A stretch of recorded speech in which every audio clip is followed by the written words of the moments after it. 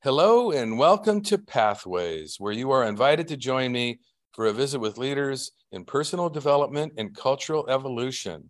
And we have a very special show for you today. This is your host, Paul O'Brien.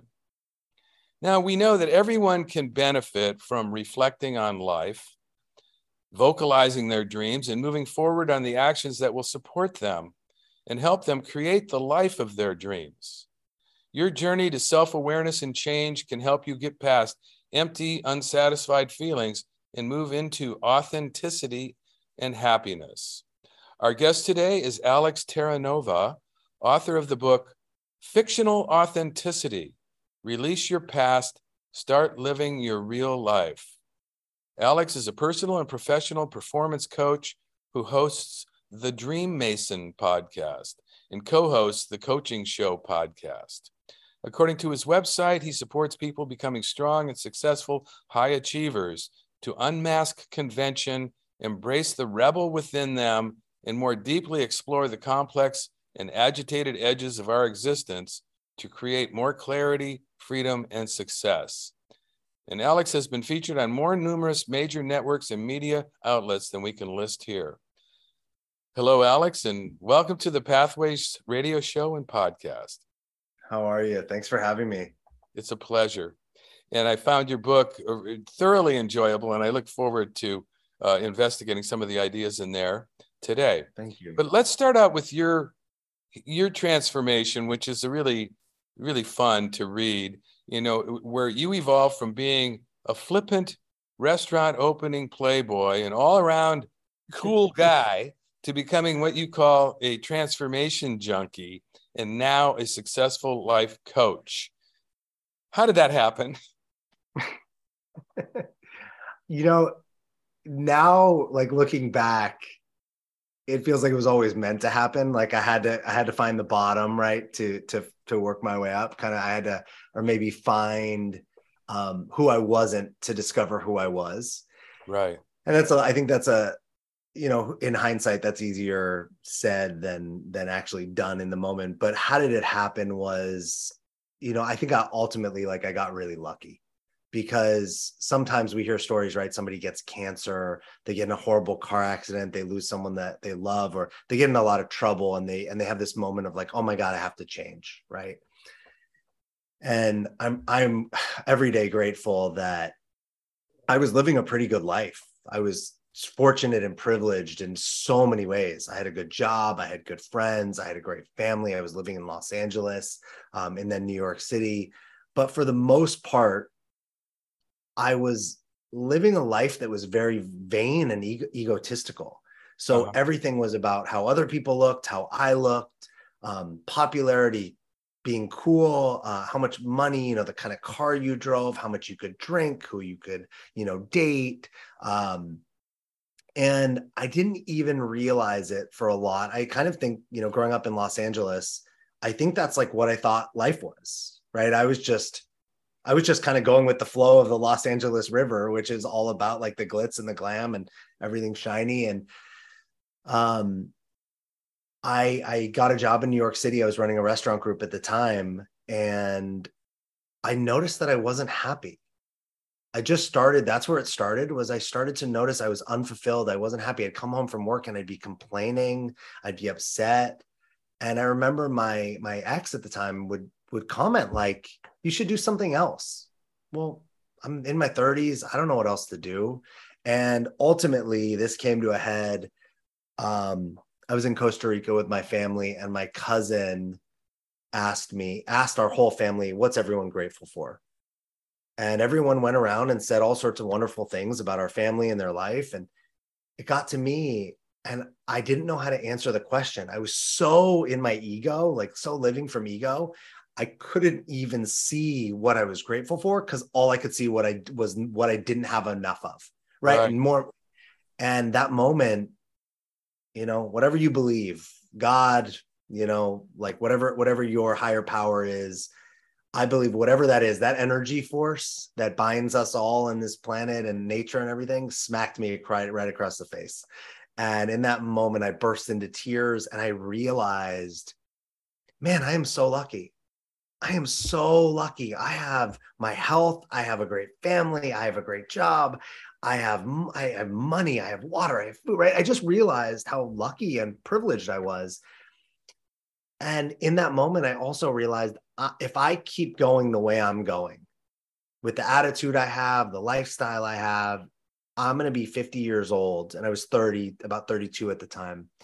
I'm going to be 50 years old and I'm going to be a really unhappy, miserable, alone man. Right. And I kind of saw that in a moment and just went, I got to change. And that was the beginning of, that was about 8 years ago. That's when you woke up. Yeah.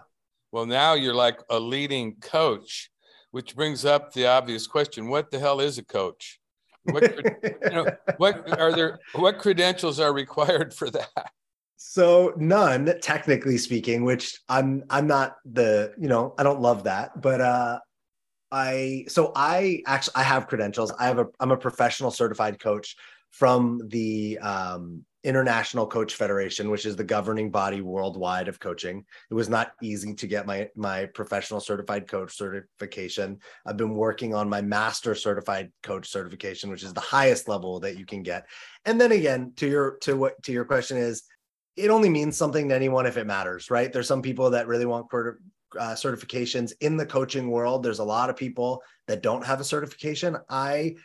It's not that I'm happy that I have a certification. What I am happy about is when I started my journey, I went through a program called Accomplishment Coaching, and it was the most rigorous, most disciplined coach training program that I think exists on the planet. And not only did it teach me how to coach, which I'll say what I think that means in a minute, but it also did the work on me. So it helped me become the person I want to be, to create the life I want to create. Because how can I help other people become the people they want to be and create the lives that they want to create if I'm not doing it? I always get a kick out of people that I hear are like, I'm a money coach and they have no money. Or right, I'm a relationship coach and their relationships are constantly on fire. I think first and foremost, my job as a coach is to live a great and extraordinary life. Because if I'm going to help other people live great and extraordinary lives, I have to do that first. I have to lead in that way. Now, that doesn't mean I have to be a billionaire. That might not be important, right? But I have to, I love my life. I have a great relationship. I have pretty much all the things that I need and that I want. And then I'm constantly setting new goals and working towards those. What I think coaching is a partnership between me and a client, or me and sometimes it's a group, but often between me and a client, where they tell me what they want. It's not what I want for them. They tell me what they want. And then we look at where they are. So there's where they are and where they want to be. And there's a gap in between. And then that's the thing that we address. We're coaching to that gap. So I'm asking them reflective questions. I'm challenging their perspective, because I'm sure, as you know, we live in a world where everybody wants to be right about everything. Well, yeah. So often our rightness is keeping us stuck in the place we are and not helping us get where we want to be. Right. And that was one of my biggest things, is I was negative all the time. Well, my negative outlook on the world kept negative things happening to me, kept me see. It wasn't that it's magic, right? I know you know a lot about manifestation. It was that when things would happen, I would see my perspective had me look at it from a negative perspective. So that's all I saw. Right. And so you could have told me, hey, there's a positive opportunity over here. And I wouldn't have been able to see it because I was like, nope, it's negative. So I think that's a good definition of perfectionism. We think of perfectionism as some kind of virtue sometimes, but really it's just always asking the question, what's wrong with this picture? And it has everything to do with being right. So it really feeds negativity. Yeah. So that's, I think, supporting people to get where they want to go and getting them to see outside of their own perspective, which opens up possibility. No, part of doing that is you help people, you help them perceive clearly what they really want rather than what they don't want, which reminds me of an old quote where it says, most people don't know what they want, but they're damn sure this isn't it. So it's a lot easier to know what you don't want, but you help people get clear about what they do want. And then what do? You help them set goals? Is it about goal setting and accomplishing goals? Yeah, I think goal setting is relatively easy for most people. It's like, hey, I can just ask you to set a goal. Most people don't do it, but I can ask you to set a goal and you'll spit something out. Well, I want this much money by this time. I actually do something that's different. I really want to look at the experience someone wants to have. What's the experience you want of your life? Mm-hmm. So if you think about anything, let's take if you set any goal. Hey, let's say you have a goal to write a book and sell 100 million copies. If you're miserable writing the book, editing the book, marketing the book, publishing the book, and you sell 100 million copies, at the end of the day, most of the time in that journey was spent doing all the things that made you miserable. Right. You had one moment where you hit 100 million copies, you celebrated that night, and then what? It's over, and now you're on to the next thing. So 99% of your experience was miserable and suffering, but yet you got the result. I believe that I want to help people actually enjoy their life, have the experience that they're excited about. Because then if they're like, man, I loved writing this book, I loved editing this book, I loved publishing this book, I loved marketing this book, I loved talking about this book, but the book didn't sell 100 million copies, they still won. They still feel like, man, I just took this whole journey and it was a great ride. And if they do hit the 100 million copies, then it's a double win. It's like cake with the frosting. So I work in the sense of, let's look at the experience you want to have of your life. Then let's look at what kind of person would you have to be to cultivate that experience of your life. So Right. who would you have to become as a man or as a woman or as a person to create a life like that? And then what would be the environment? Who would be the people you'd have to get around you? What would be the types of place? Where would you have to live? What would the community, the business, whatever you'd have to build, like your environment? And then what are the actions you'd have to take to construct what I call like the ship of your life to sail in that direction? And then we're sailing in the direction of the outcome you want. So, usually we hit the outcome, but if we don't, I don't think it actually matters because you're going to love your life regardless. So it sounds like it might be more about being than doing. So much more about being than doing. I think it's probably about 90% being and about 10% doing. Okay, so now your book starts out with a great sentence that says, everyone has a voice in their head. Everyone has a voice in their heart. You are likely to be more familiar with the voice in your head. So what do you mean by the voice in your heart? Yeah. I think the voice in your heart is what we might call like maybe our soul or an inner knowing. I don't know what name to give it. I don't think the name is that important. The voice, well, let me say this actually. Almost every culture on earth, as far back as you go,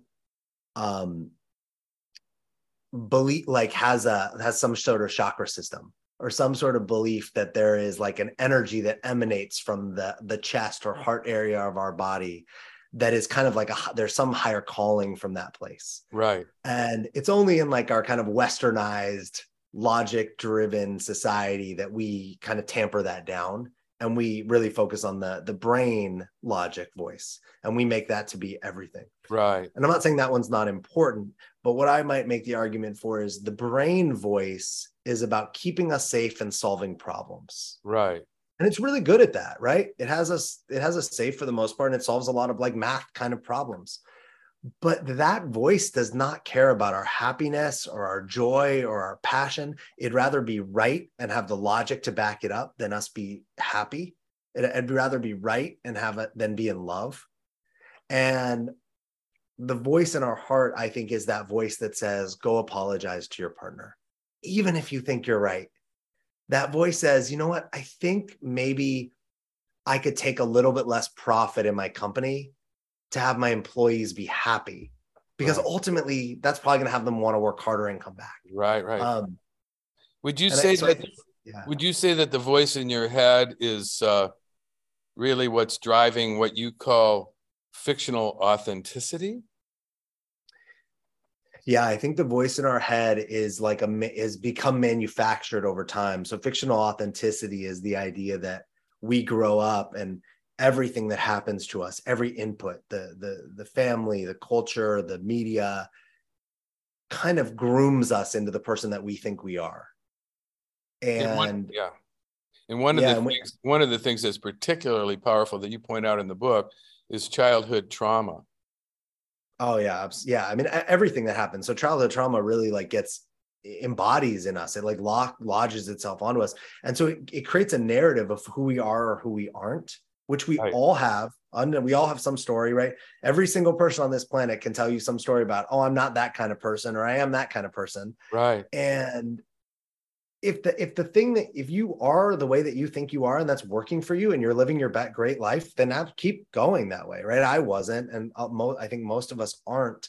So how do we kind of peel back the layers of that fictional authenticity to find out what's really underneath? Like, if we hadn't been, clobbered by all those things that happened in our life, who might we be, or who would we be?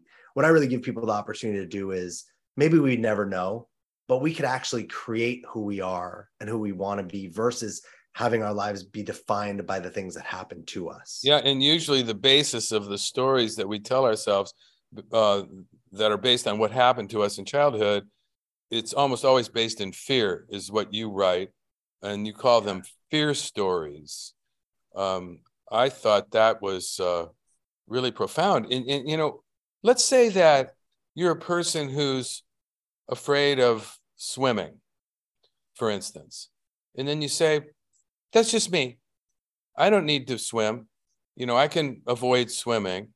Isn't Right. that is that a legitimate? I mean, does everybody have to overcome their limitations, um, or their fears? Is it okay to accept that I'm limited in some way that I learned when I was a kid? And, you know, Yeah. I mean, sure, it's okay. I think it's totally, who am I to judge or tell someone that it's not okay? But where I might look is, it's funny you brought that you bring this, that's your example. I just finished reading Will Smith's autobiography, called Will, and he talks about how he had this deep fear of the ocean and swimming, and he had made up a story in his childhood that he had almost drowned, and the story wasn't even true. He realized at some point it was completely contrived.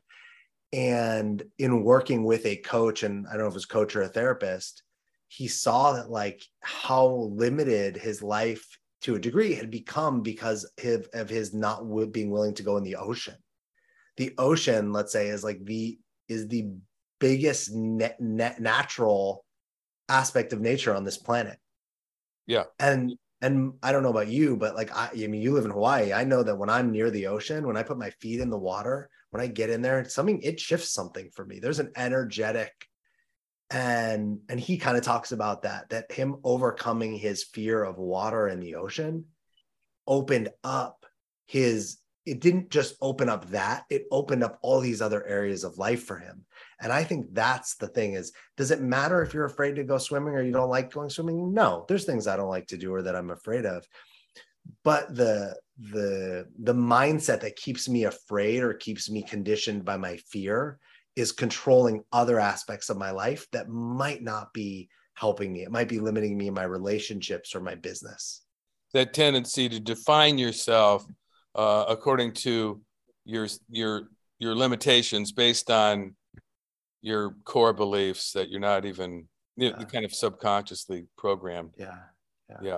So you talk about, you actually say that being realistic is negative and pessimistic. Yeah, people don't like this. Because I used to say I was a realist. I would say I'm not negative, I'm a realist. There's always going to be problems, or this is just the way people are. And what I notice is I've never heard a realist or someone who's realistic say, realistically, this is going to go great. People who are realistic or realists always point out how things are going to go wrong. Right. Well, so what you're saying is that to be realistic is to be negative, or that things are going to go wrong. You just don't want to identify as someone who's negative. So you created a new label, which is totally fine. I think the labels are all silly anyway, but to identify as realistic, consider is like very limiting, because what is realistic, right? What's realistic to you and to me are very different. There's somebody who's 5 feet tall and says it's not realistic to dunk a basketball, and someone else who's 5 feet tall and is like, I'm going to figure out how to dunk a basketball. So what is real or what is realistic is simply a perspective anyway. Yeah. And you say that the Holy Grail is loving yourself. You write, you can achieve all the success in the world. And if you don't love yourself, you will need more, want more, and never stop. The thing about loving yourself is it makes everything else possible. Wow, I should read my own book again.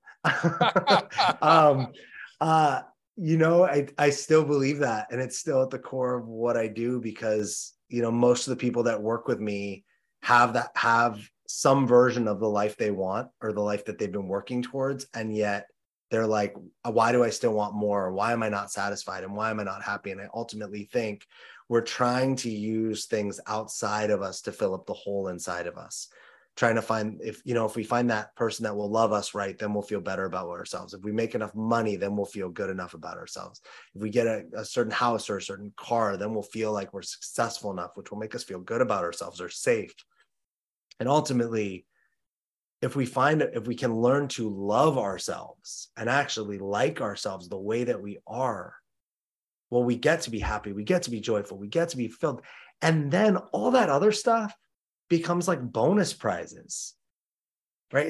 It's extra cash and prizes versus needing those things, and it's like you're pouring those things into you, and it's an endless hole. You fill that hole up inside of you, and you actually get to enjoy all those things. Why is it so hard for people to love themselves?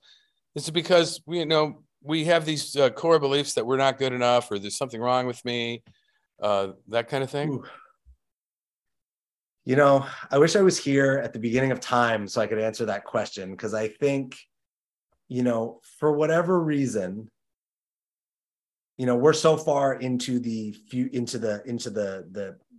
lineage of human beings that, the damage that was done to me or the damage that was done to my dad, he passes down.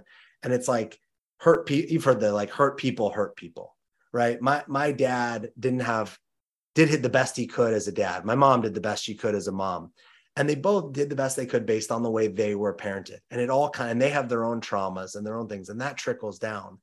And I think that we live in a world where, for whatever reason, at some point back in time, it's like the dominoes started falling, and the dominoes were trauma and not good enough and not worthy. And you had to earn respect or love or worthiness. And somewhere along there, we lost the idea that, when you look at a baby, it doesn't have to do anything to get your love. You just love it. When you look at a puppy you just got, it doesn't have to do any tricks to get your love. You just love it. Where did along the line, somehow there's a moment that we let go of that. Whereas kids, all of a sudden, we have to do something to get love, or we think we do, or parents make us think we do. Right. And I think that's, yeah, right. And that's where it happens somewhere. And I don't know why. I can't, but for whatever reason, that's the world that we live in. And I think that, maybe if it wasn't the case, what would be the point, right? If we were just living in a euphoric universe where everybody was happy and dandy and dancing around and celebrating all the time, we wouldn't even know what that meant, because we wouldn't have the other side of it.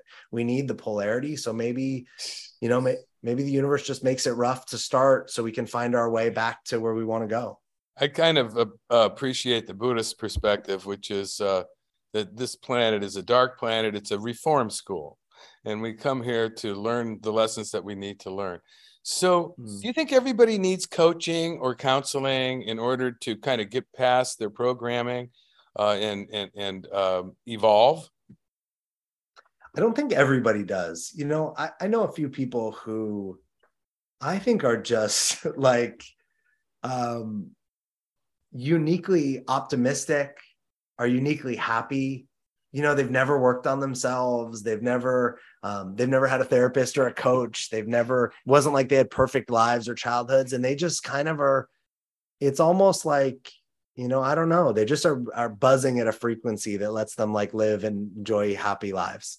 Right. I think that's a unique and small percentage of us as human beings. And then I think there's another percentage of human beings that need actual things, right? They need housing, they need food, they need shelter, they need water, they need safety. I think there's like those two that I don't think those people need coaching or therapy at first. I think they need one group doesn't need seemingly anything and the other group needs some basic survival support. But I think the majority of us that fall in the middle, I think it doesn't hurt for us to have things like therapy to work out heal our pasts and our traumas. I don't think it hurts. And I think it really can help for us to use coaching to start creating the futures that we want. That's really how I see the difference. We've only got a minute left, Alex, and all right. There's so much more we could explore, but it's a short show. But what can you offer some words of wisdom in closing here? Oh, man. Yeah. If you know that there's more for you out in life, like, there's more potential, there's a you that hasn't been expressed or explored, I would highly encourage you to take on a coaching session with a coach. Most coaches worth their salt will have a conversation with you for free for that first time. And it's really all about creating the future. So creating the future starts with doing it now. So take action now and don't wait on that. I think that's what the meaning of being a dream mason might be. And I want to be sure to tell our listeners that your website is entitled www.thedreammason.com, and they can find probably everything to do with your work in your works on that website. Is that right? That's right. Yeah, you can find everything there, my books, my works, and how to find me in other ways on social media and whatnot. Thedreammason.com. Well, for those who may have tuned into the Pathways show late, this is your host, Paul O'Brien, author of Intuitive Intelligence, a book that shares the theme of Pathways, which is personal and cultural evolution. Now, don't worry, you can play and or share this interview whenever you want via the internet or as a free podcast, and I'll tell you how in a minute. Today, we've been visiting with Alex Terranova, author of Fictional Authenticity, Release Your Past, Start Living Your Real Life. I want to say thank you to all of our listeners for tuning into Pathways, which is broadcast and streamed on the internet at www.kboo.fm. Produced every Sunday morning by Donald Altman or myself at 8:30 USA Pacific Time. But even better, podcasts of today's show, which you can listen to and forward to others, are available for free at divination.com. That's spelled D-I-V-I nation.com, as well as via iTunes and my YouTube channel and other free podcast servers. This is Paul O'Brien reminding you to tell your friends about Pathways Radio and podcasts. And thanks again to Alex Terranova and to all of you listeners for tuning in and being a part of the Pathways conversation.